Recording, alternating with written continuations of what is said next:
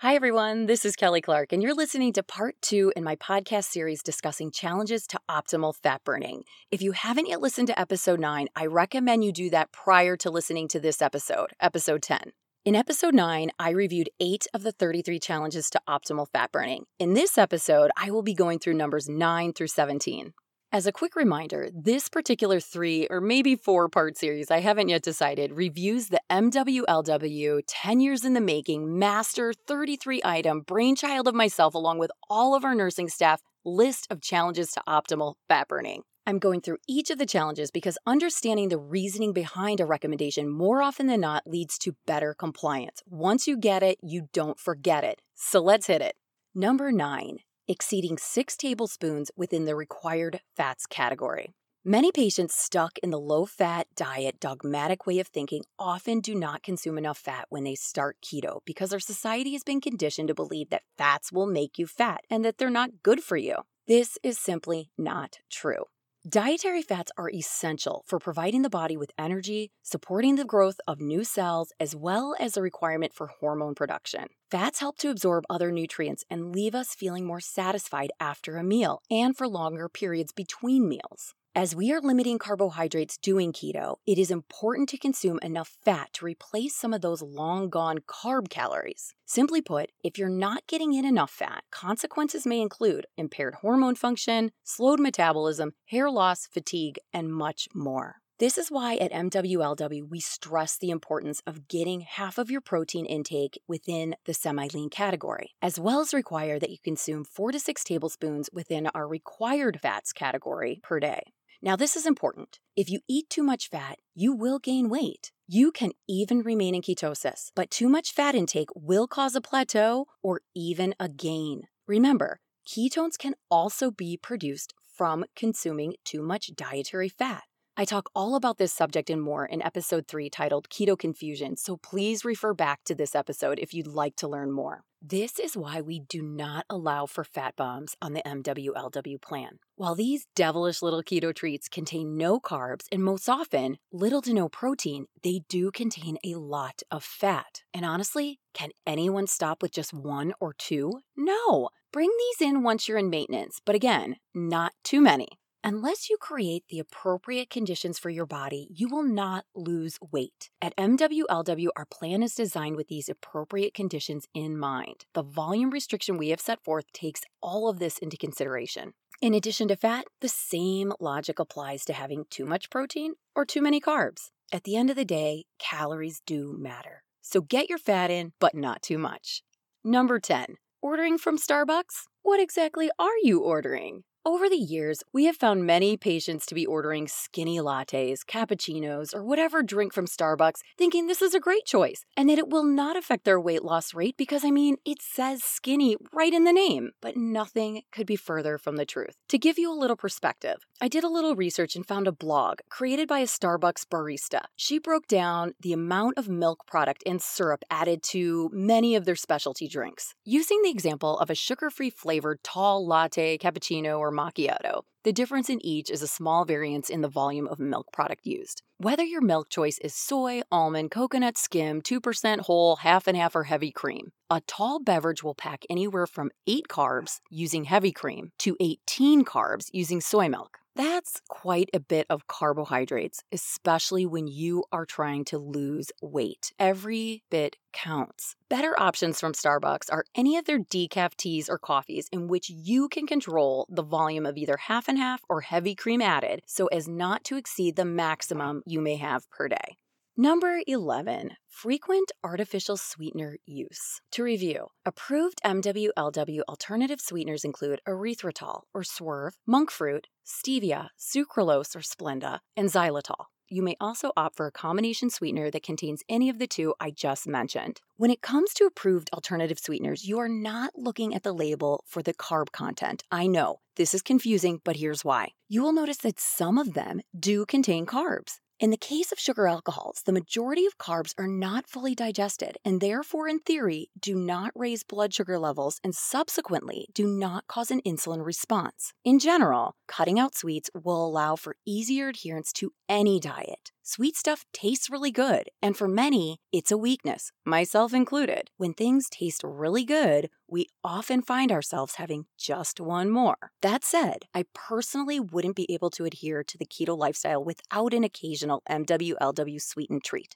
For most, we simply want to be able to have a treat every now and again, and being too restrictive can put an end to any type of health improvement efforts by making it too daunting to achieve. Alternative sweeteners are absolutely fine for many patients to use. However, for others, there are cautionary tales regarding how any sort of sweet, even those that are plant approved, cause a surge in their cravings and slowed or stalled weight loss. The reason for this slowing or stall is likely twofold. Alternative sweeteners cause the body and brain to expect something sweet and carb-laden, full of energy. Of course, upon ingestion, you get that sweet taste sensation. However, the calories of which your brain is expecting just aren't there, at least not to the extent they would be in sugar. The brain realizes this and signals the body to seek something else sweet or to have more. This can easily cause overindulging and lack of satisfaction. Another reason, for those who have sustained an extent of metabolic damage, their body misinterprets signals and releases insulin in response to the alternative sweetener, just as it would if an item was sweetened with real sugar. For these individuals, their body has been so well trained to release insulin upon ingesting something sweet that it does so despite the use of an alternative sweetener. It's that spike in insulin that may not only intensify cravings, but it's the presence of insulin that does not allow for fat burning to occur, thus stalling or slowing weight loss. To learn more about the significance insulin plays in weight loss, I encourage you to listen to episode 6, where I go further in depth on this very subject. I want to stress that this is all highly individual. Some can indulge with items containing alternative sweeteners, while others just can't. It's something you have to be aware of, and it's definitely something our nurses will assess further if weight just isn't coming off as expected. When it comes right down to it, you know you best. And if you find the occasional plan-approved sweet treat item flares your cravings, leaving you only wanting more, then it's best to just stay away. If you are someone who is currently using alternative sweeteners daily or multiple times per day, and you are not losing weight or losing slowly, or find your cravings are difficult to control, I highly recommend you stop use of all alternative sweeteners for 2 weeks. Then reevaluate. Do you feel the need to reintroduce them? You might not. If you do, limit their use and pay close attention to how your body and mind respond. Fortunately, over time, the keto diet will reduce cravings for sweet-tasting foods for the majority of individuals. I promise you, it really does get easier to control or ignore those cravings. Number 12, daily consumption of sugar-free gum, mints, Tic Tacs, sugar-free candy. As a reminder, you have the option of a maximum of 4 grams of carbs total per day in either gum or mints. Not 4 pieces of gum or mints, 4 grams of carbs total. As far as sugar-free candy, just stay away. First of all, they're not on plan, and they are all bad and contain a lot of carbohydrates, and they'll make you super gassy and bloated. As far as sugar-free gum or mints, the very best you'll find contain 1 carb per piece. Many contain 2 carbs, so pay close attention. You may even find that within the same brand of gum, one flavor contains 1 carb per piece, while another flavor contains 2. Always read the label. The last thing you want to do is sabotage yourself with gum or mints. To give you an example, a couple of years ago, I was seeing a patient in follow-up, and she could not understand why her weight loss had suddenly stalled. Evaluating her loss trends, I could see that for a good almost 2 months, there was very little scale movement. Prior to this, she had been losing consistently. She was someone who was doing all the right things.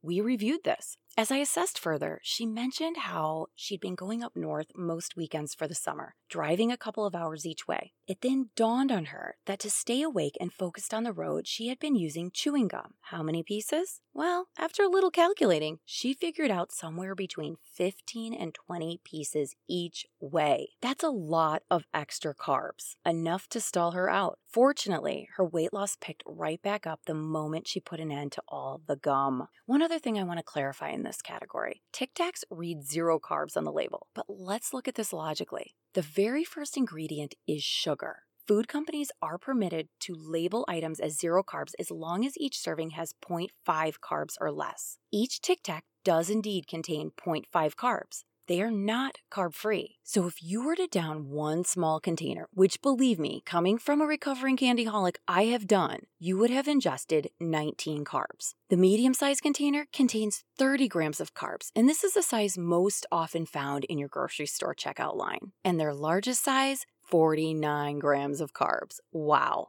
ain't nothing zero carbs about that. The lesson here, don't allow something as silly as gum or mints to be the reason for your weight loss to stall or cease. If you want gum or mints, no more than 4 grams of carbs total per day between the two. Or better yet, just stay away from them. Number 13, legumes or beans. And this does not include green beans. Whether it's lupini beans, lentils, black beans, pinto beans, chickpeas, garbanzo beans, kidney beans, refried beans, lima beans, navy beans, baked beans, green peas, peanuts, you get the point. The answer is no. Keto and the majority of legumes or beans just don't mix. Legumes and beans are not unhealthy, but our objective now is weight loss, and they do pack quite a bit of carbohydrates. Bring them in small amounts when you get to maintenance. Number 14, nuts, nut flour, and nut butter. Believe me, we've tried. Back in about year 2 of our nearly 10 years of business, we thought we'd add nuts to the program. We did our research. We set the limit at 2 ounces of unflavored or plain peanuts, almonds, or macadamia nuts. We soon observed that many of our patients' weight loss slowed down. Now, we love nuts, and thought, hey, maybe we'll bring the limit down from 2 ounces to 1 ounce. We really did not want to boot them off the approved list. Needless to say, epic fail. And I have 2 theories on this, and the answer is likely a combination of the 2. Number 1, it is nearly impossible to stop after 1 to 2 ounces when it comes to nuts. And number 2, they are just too nutritionally dense for weight loss to occur. Well, go figure. Once we removed nuts from the approved list, we saw weight loss rates pick right back up. Keep in mind that all nuts contain a lot of fat and calories, and some have a lot of protein. Very, very nutritionally dense. I mentioned before, and I'll mention it again, your body will burn the excess fat consumed, and in this case, in the form of nuts, instead of your stored body fat, which isn't necessarily a problem if you're happy with your current weight and you're able to limit the volume you do consume. The same logic applies to nut butters and nut flours. Consider them in moderation and maintenance, but not when working toward weight loss. One last important point to note under this challenge category. Ask any of our nursing staff what the number 1 food item we find to be the culprit when those in maintenance are seeing a steady creep in their scale numbers. You guessed it, nuts.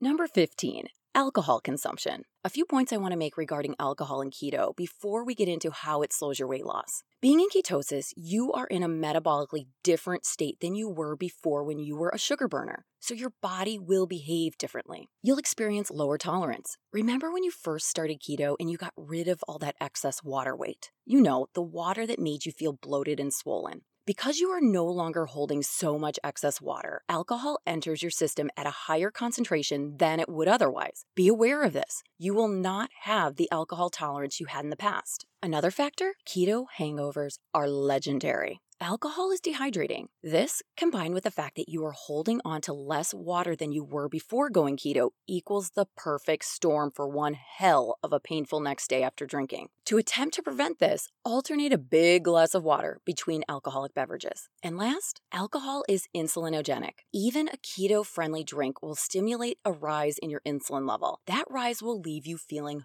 hungry. The hunger factor, mixed with decreased inhibitions that alcohol is notorious for, equals F it. Bring me the Big Daddy Nacho family-size party platter with a side of cheese curds. Be aware of this as well. While there are many zero-carb options when it comes to alcohol, you need to understand that the liver recognizes alcohol as a toxin. On the keto diet, your body uses fat for energy instead of carbs. We know this. When you drink alcohol, your body begins to metabolize the booze. It puts the fat burning to the side, puts it on the back burner. The liver views alcohol as a toxin and prioritizes its metabolism before that of fat. Until all of the alcohol has been metabolized, your body won't produce ketones from your stored fat. So yes, alcohol does slow fat burning, and depending on how often you consume alcohol, it can definitely slow your loss rate. In general, the liver can process 1 ounce of liquor, or 1 standard drink, in 1 hour. If you consume more than this, your system becomes saturated, and the additional alcohol will accumulate in the blood and the body tissue until it can be metabolized. Bottom line here, if you're a very occasional drinker, alcohol probably won't derail your keto lifestyle. But if you find yourself drinking daily or often throughout the week and on weekends, you very well are slowing down the fat burning you've been working so hard to accomplish.